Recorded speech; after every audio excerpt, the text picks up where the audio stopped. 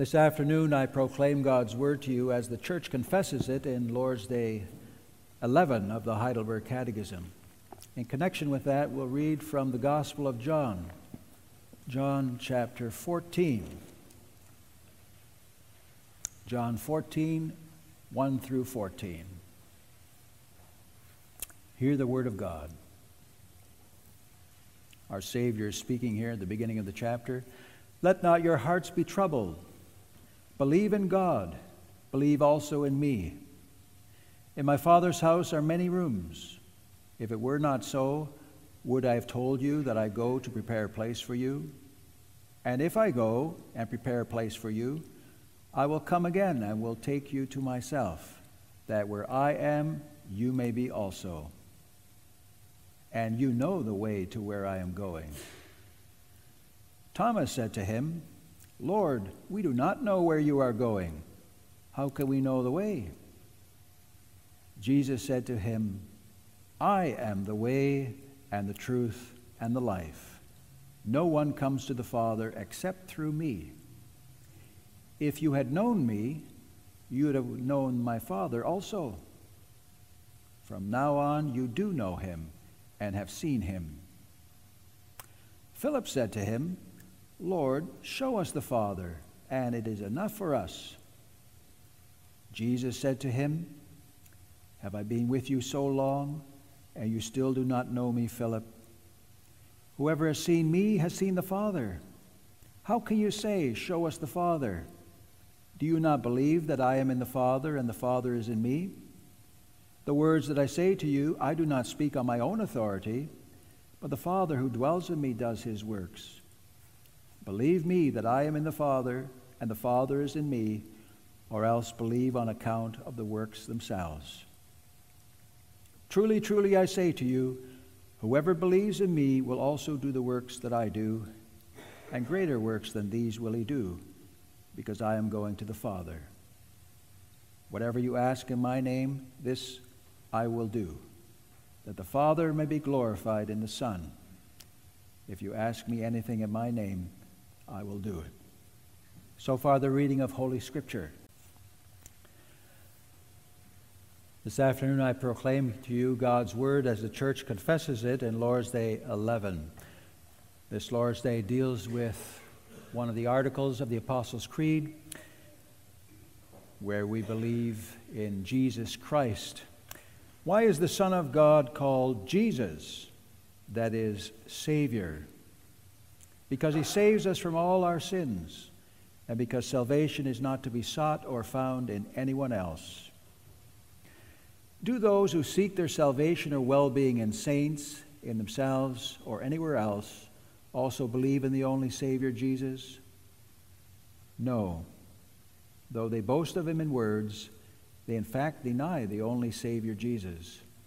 For one of two things must be true. Either Jesus is not a complete Savior, or those who by true faith accept this Savior must find in him all that is necessary for their salvation. So far, our confession. After the sermon, we'll sing hymn 28, 1 and 5.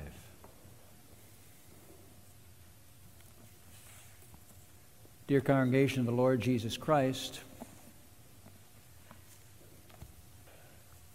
we sometimes say that someone has lost their way in life.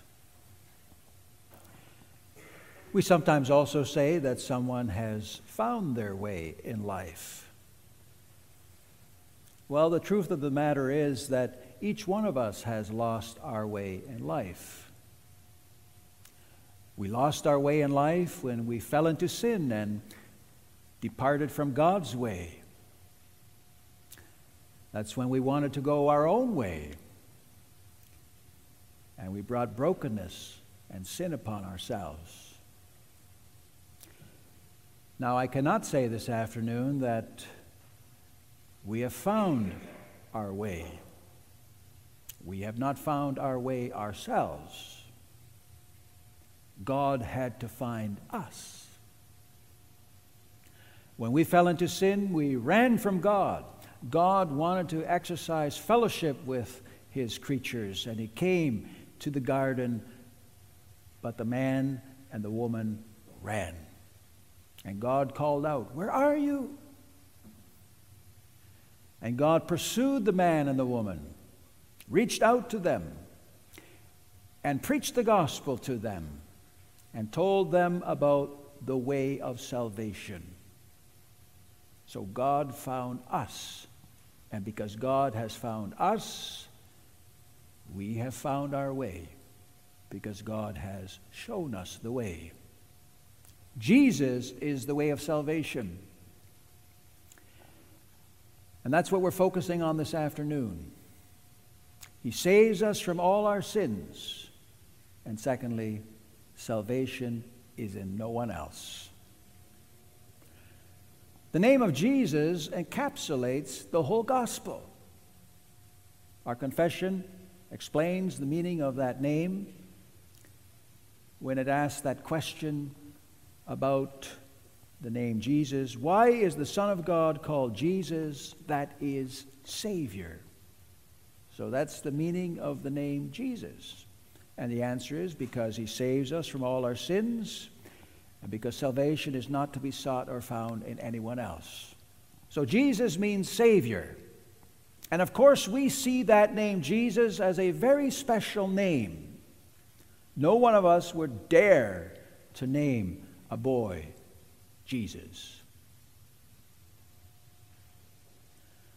But in the Old Testament times, and even in the New Testament times, there were people with that name. In the Old Testament times, the equivalent was the name Joshua, which means the Lord saves. And even you boys and girls here this afternoon, you know about that Old Testament Joshua. He was the man who led Israel into the promised land of Canaan. He led them, as it were, to the other side, to that land of milk and honey, that land of freedom and prosperity. And he did that as a foreshadowing of what the great Joshua would do, our Lord Jesus Christ, who has opened the way for us to that heavenly Canaan. In the New Testament, too, we encounter a couple of people who had the name Jesus, and they bore that name because their parents gave them that name in anticipation of the coming Savior. It was a name expressing their hope and expectation. Jesus, that means Savior. But I want you to notice this afternoon how the Catechism formulates that question. Why is the Son of God called Jesus, that is, Savior? Do you know what we're confessing there by way of the formulation of the question? That in itself already expresses a confession about our Christology. Do you know what we're confessing there? We are confessing, by the very formulation of that question, a Christology from above. Not a Christology from below. The question is, why is the Son of God called Jesus? So the Son of God is called Jesus. It's not that we're saying that there was a man long ago who was elevated to some kind of divine status because of what he did and because of what he taught. That would be a Christology from below, as if we made Jesus who he is, because we saw something special in him. It's a Christology from above. The Son of God came into this world, born as one of us, flesh of our flesh, bone of our bone, born in Bethlehem. He came, conceived by the Holy Spirit, born of the Virgin Mary. They gave him the name Jesus because the angel said, "You shall call his name Jesus, because he will save his people from their sins." So the Son of God came from heaven, and our Christology comes from above, not from below. That makes all the difference in the world. And Jesus was not just some teacher of great universal truths whom we came to acknowledge as someone special and elevated to a pedestal. He came from heaven. And he emptied himself to become that suffering servant, to be our Savior. This is what the Bible teaches. Let's just stick to the Gospel of John for that this afternoon. John begins like this in chapter 1. In the beginning was the Word, and the Word was with God, and the Word was God. He was in the beginning with God. All things were made through him, and without him was not anything made that was made. And then it goes on to say in verse 14, and the Word became flesh and dwelt among us, and we have seen his glory, glory as of the only Son from the Father, full of grace and truth. John is saying, the Son of God came from above into this world and became incarnate. We have seen his glory, glory as of the only Son from the Father. They saw it there on the Sea of Galilee when the Lord Jesus stepped into the boat and the storm was stilled. That was no human accomplishment. That was Jesus Christ showing that he has divine power over all things. They saw his glory. And John also makes it clear in his gospel a little later when he says in chapter 8, verse 23, quoting Jesus as he was speaking to God's people, he said to them, you are from below. I am from above. You are of this world. I am not of this world. And then in verse 26, our Savior went on to say, I have much to say about you and much to judge, but he who sent me is true, and I declare to the world what I have heard from him. Our Savior spoke about the one who sent him. So he came from above. It's a Christology from above. Now, how would Jesus be our Savior? You children, do you know? Well, we read in Matthew chapter 16 that our Savior told his disciples as they approached Jerusalem. We read it like this in Matthew 16, verse 21. From that time on, Jesus began to show his disciples that he must go to Jerusalem and suffer many things from the elders and chief priests and scribes and be killed, and on the third day be raised. That's how Jesus Christ would be our Savior. He was heading toward the cross, and he spoke those beautiful words in John 14 on his way to the cross. And he said, let not your hearts be troubled. He was going to leave. But he said, let not your hearts be troubled. Believe in God, believe also in me. In my Father's house are many rooms. If it were not so, would I have told you that I go to prepare a place for you? And if I go and prepare a place for you, I will come again and will take you to myself, that where I am, you may be also. And you know the way to where I am going. Those words have given immense comfort to so many Christians throughout the ages. Our Savior said, I'm going there to prepare a place for you, and I will take you to myself. You will be where I am, and you know the way to where I am going. But then Thomas said to him, Lord, we do not know where you are going. How can we know the way? Jesus said to him, I am the way and the truth and the life. No one comes to the Father except through me. Jesus made crystal clear that he is the way and the truth and the life. I am the way, because he was going the way of the cross. And he would open the way to the Father by way of his very person. By suffering and dying for us, he would open the way for us into glory. The writer to the Hebrews puts it like this in Hebrews chapter 10, when he writes about that perfect ministry of Jesus Christ and speaks about what he has done for us by his one atoning sacrifice. He says then in Hebrews 10:19 and following, "Therefore, brothers, since we have confidence to enter the holy places by the blood of Jesus, by the new and living way that he opened for us through the curtain, that is, through his flesh, let us draw near with a true heart and full assurance of faith, with our hearts sprinkled clean from an evil conscience and our bodies washed with pure water." The writer to the Hebrews says that new and living way to the Father is through the flesh of Jesus Christ. He would lay down his life on the cross so that we might have life. And in that sense, our Savior said to his disciples, "I am the way."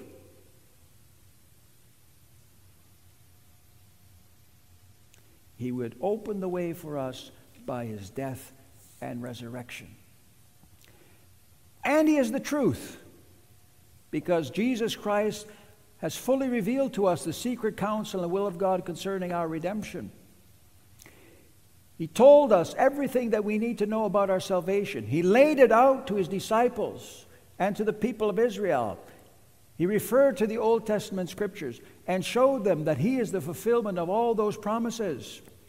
In fact, in John chapter 14, he tells them, "The words that I say to you, I do not speak on my own authority, but the Father who dwells in me does his works." So Jesus Christ spoke the very words of God, and that's what a prophet does. He speaks the truth in the name of God. And that's what our Savior did, his whole ministry. He showed them that he is the way and the truth and the life. And then I think of John chapter 10, where our Savior spoke about being the good shepherd, and he spoke about the sheep, the people of God. And you know how much compassion the Lord Jesus had for the sheep. We heard it this morning when all those people followed him to the other side of the Sea of Galilee. He was moved to compassion because he saw that they were sheep without a shepherd. In John chapter 10, we hear the Lord Jesus speaking about himself as the good shepherd, and he says, "I came that they may have life and have it abundantly." Eternal life. That's abundant life. People think today that life is about having a good life on this earth. And yes, that's a blessing and we may enjoy it, but it will end. Jesus said, "I am the good shepherd. I came that they may have life and have it abundantly." And our Savior showed it when he multiplied the 5 loaves and the 2 fish. We heard it this morning. He gave them abundant food. He showed them that there is abundant life in him, that they will lack no good thing, that we as people are safe and secure with him because he gives us life and he gives it abundantly.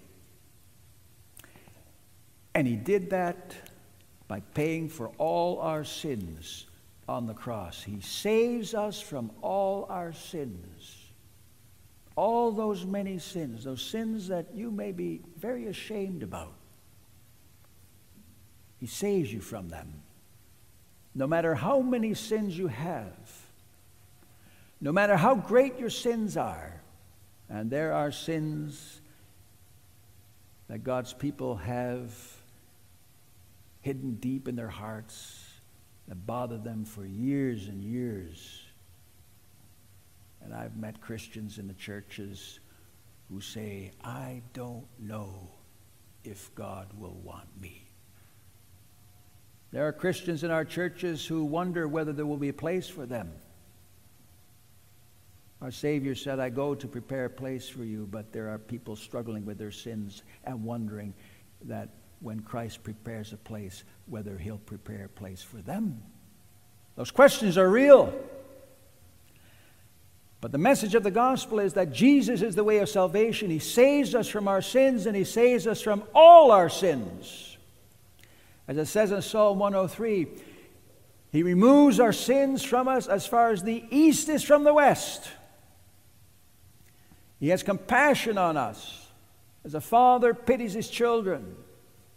And if we confess our sins, He is faithful and just to forgive us our sins and to cleanse us from all unrighteousness, because He has punished our sins in His own beloved Son, Jesus Christ, who is our Savior.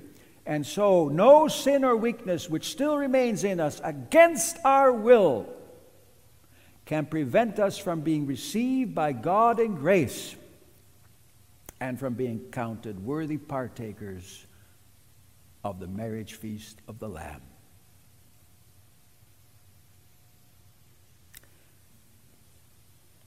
But not only that, Jesus is the way of salvation. He saves us from all our sins. Salvation is in no one else.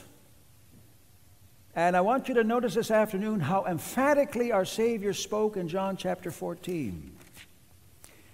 We heard Him say in verse 6, I am the way and the truth and the life. 3 times there's that definite article, also in the Greek. The way, the truth, the life. And then, as if that was not clear enough, our Savior went on to say, no one comes to the Father except through me. It could not be any more clear. Salvation is in no one else. And when you think about that a little bit, you realize that this runs counter to the relativism of our own age. People say, well, what's good for you might not be good for me. So we all have to find our own way in life. And it'll all turn out fine for everybody in the end. We all end up in the same place. The Bible doesn't speak that way. Our Savior didn't speak that way. He said, I am the way, the truth, and the life. That's why the church engages in evangelism. That's why the church engages in foreign mission. Because people need to hear this name of Jesus in order to be saved. Our Savior made that very clear. And it's very interesting when you read the book of Acts, that on several occasions, the whole gospel of salvation through Jesus is summarized with the term, the way. I'll just mention one. In Acts chapter 9, verse 2, you read that Saul, who later became the Apostle Paul, the ambassador of the gospel, Saul persecuted Christians. He persecuted those who belonged to the way. That's what it says there. And you find that very same terminology in a few other places in the book of Acts. So what that tells us is that that term, the way, came to summarize the whole gospel that the Christian church was preaching. Some of you who are a little bit older might remember that about 40 or so years ago, maybe 50, there was a Bible, it was a paraphrase, and it was called The Way. Well, that's a nice name because it summarizes the whole Bible. The way. That's what it's all about.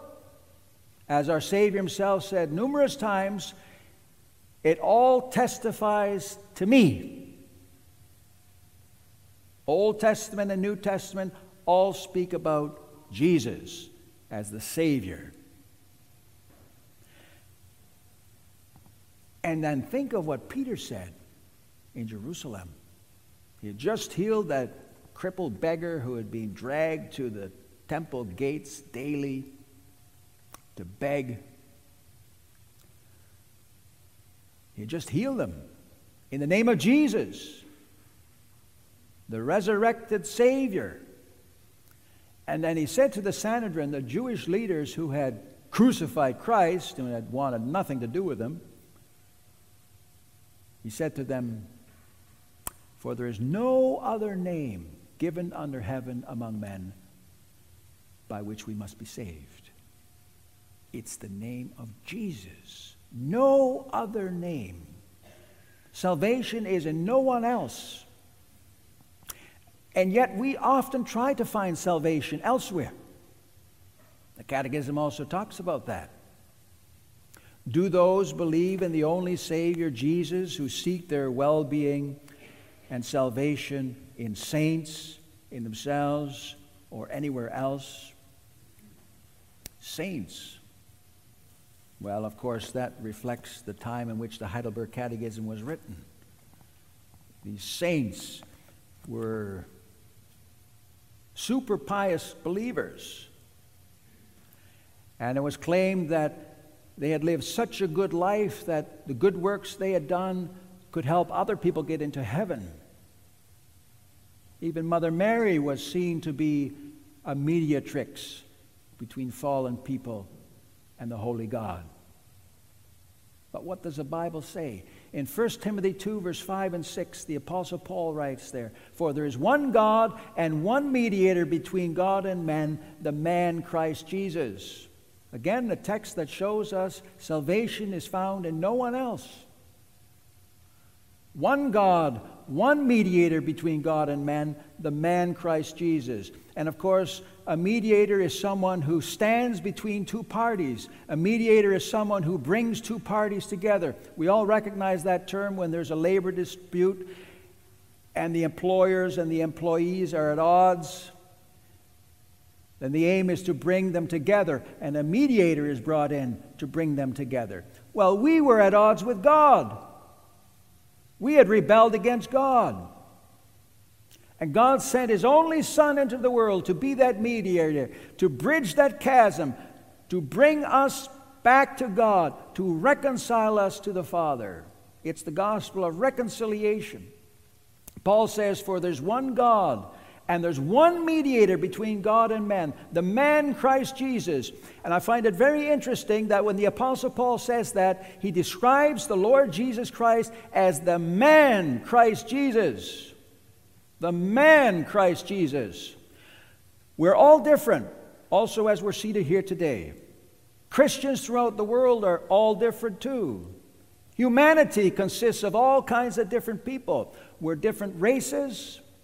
We're different cultures. We've got different status.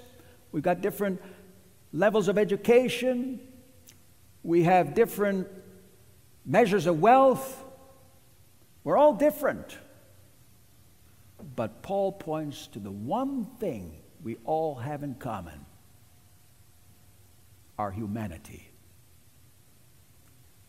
And that's what the Son of God took upon Himself. For there's one God and one mediator between God and men, the man Christ Jesus, who gave Himself as a ransom. So we don't have to turn to saints or to Mother Mary. Jesus is the mediator. Jesus is the way of salvation. Salvation is in no one else. But you recognize in this whole tradition in the Christian church of trying to find other mediators and turning to saints who can act as mediators, you find there a concern. Maybe it's not good enough what Jesus did. The Bible says it's good enough. The writer to the Hebrews says that we have access to the Father through His flesh. And the writer to the Hebrews is at pains to show that Christ's sacrifice is the end of all sacrifice, and no other sacrifice needs to be made. And we are in the clear with God. If we confess our sins, He is faithful and just to forgive us our sins and to cleanse us from all unrighteousness. It's actually a beautiful text. Of course it's a beautiful text. It's in the Bible. But we have favorites. And it's a favorite because John says, if we confess our sins, He is faithful and just to forgive us our sins. Never forget it. Those two things.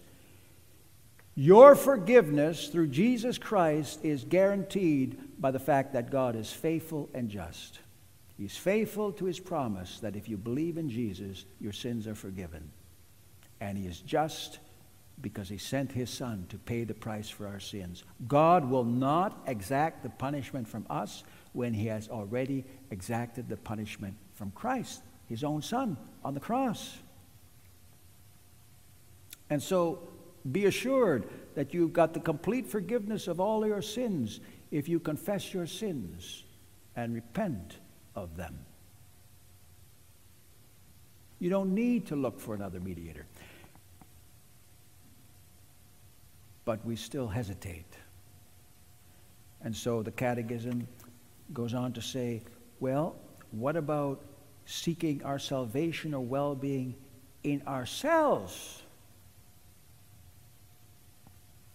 We're Reformed people, and we know the Bible on this point, and we know our confessions on this point, but in practice, don't we sometimes seek our salvation in ourselves?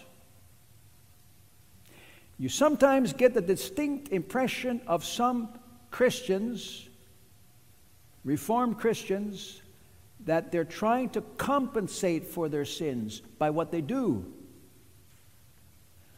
Maybe they even think, well, I can be bad in this aspect of my life. I know it's not really in accordance with the Bible, but I'm going to be super pious in that aspect of my life. You see that sometimes. And you wonder, how in the world can these people be so easygoing about those things and so rigid about those other things? It's because they're trying to compensate. Or we think, I've done something terrible.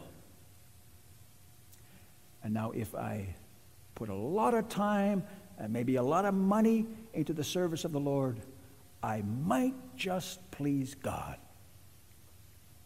Isn't it true that we sometimes think like that?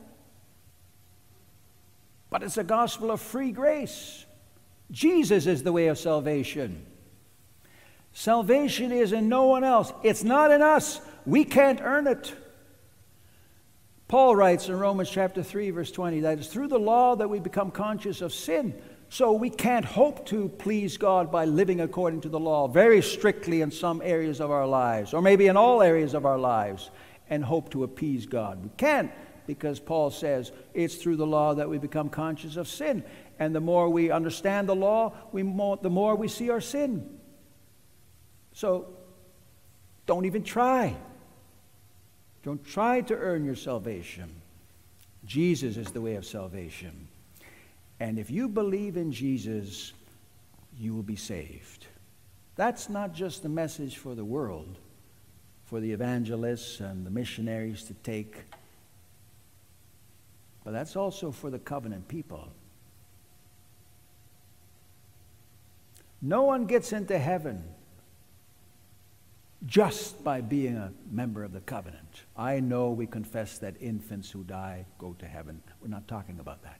We're talking about mature people. You can't ride into heaven on the coattails of the covenant. You can't say, well, I'm a member of a faithful church, I'll be saved. You need to believe.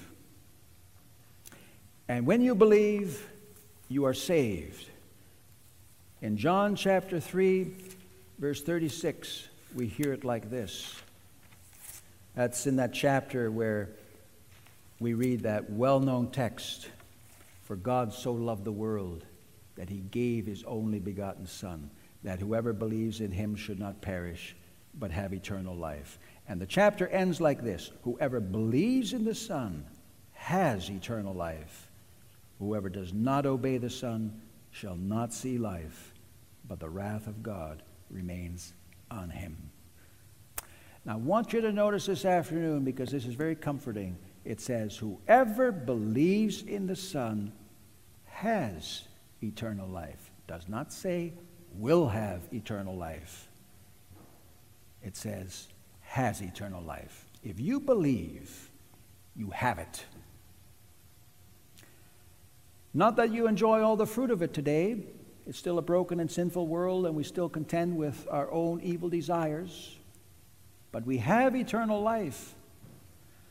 And in principle, we are seated already with Christ in heaven because he's there with our flesh as a guarantee that we will be there with him one day.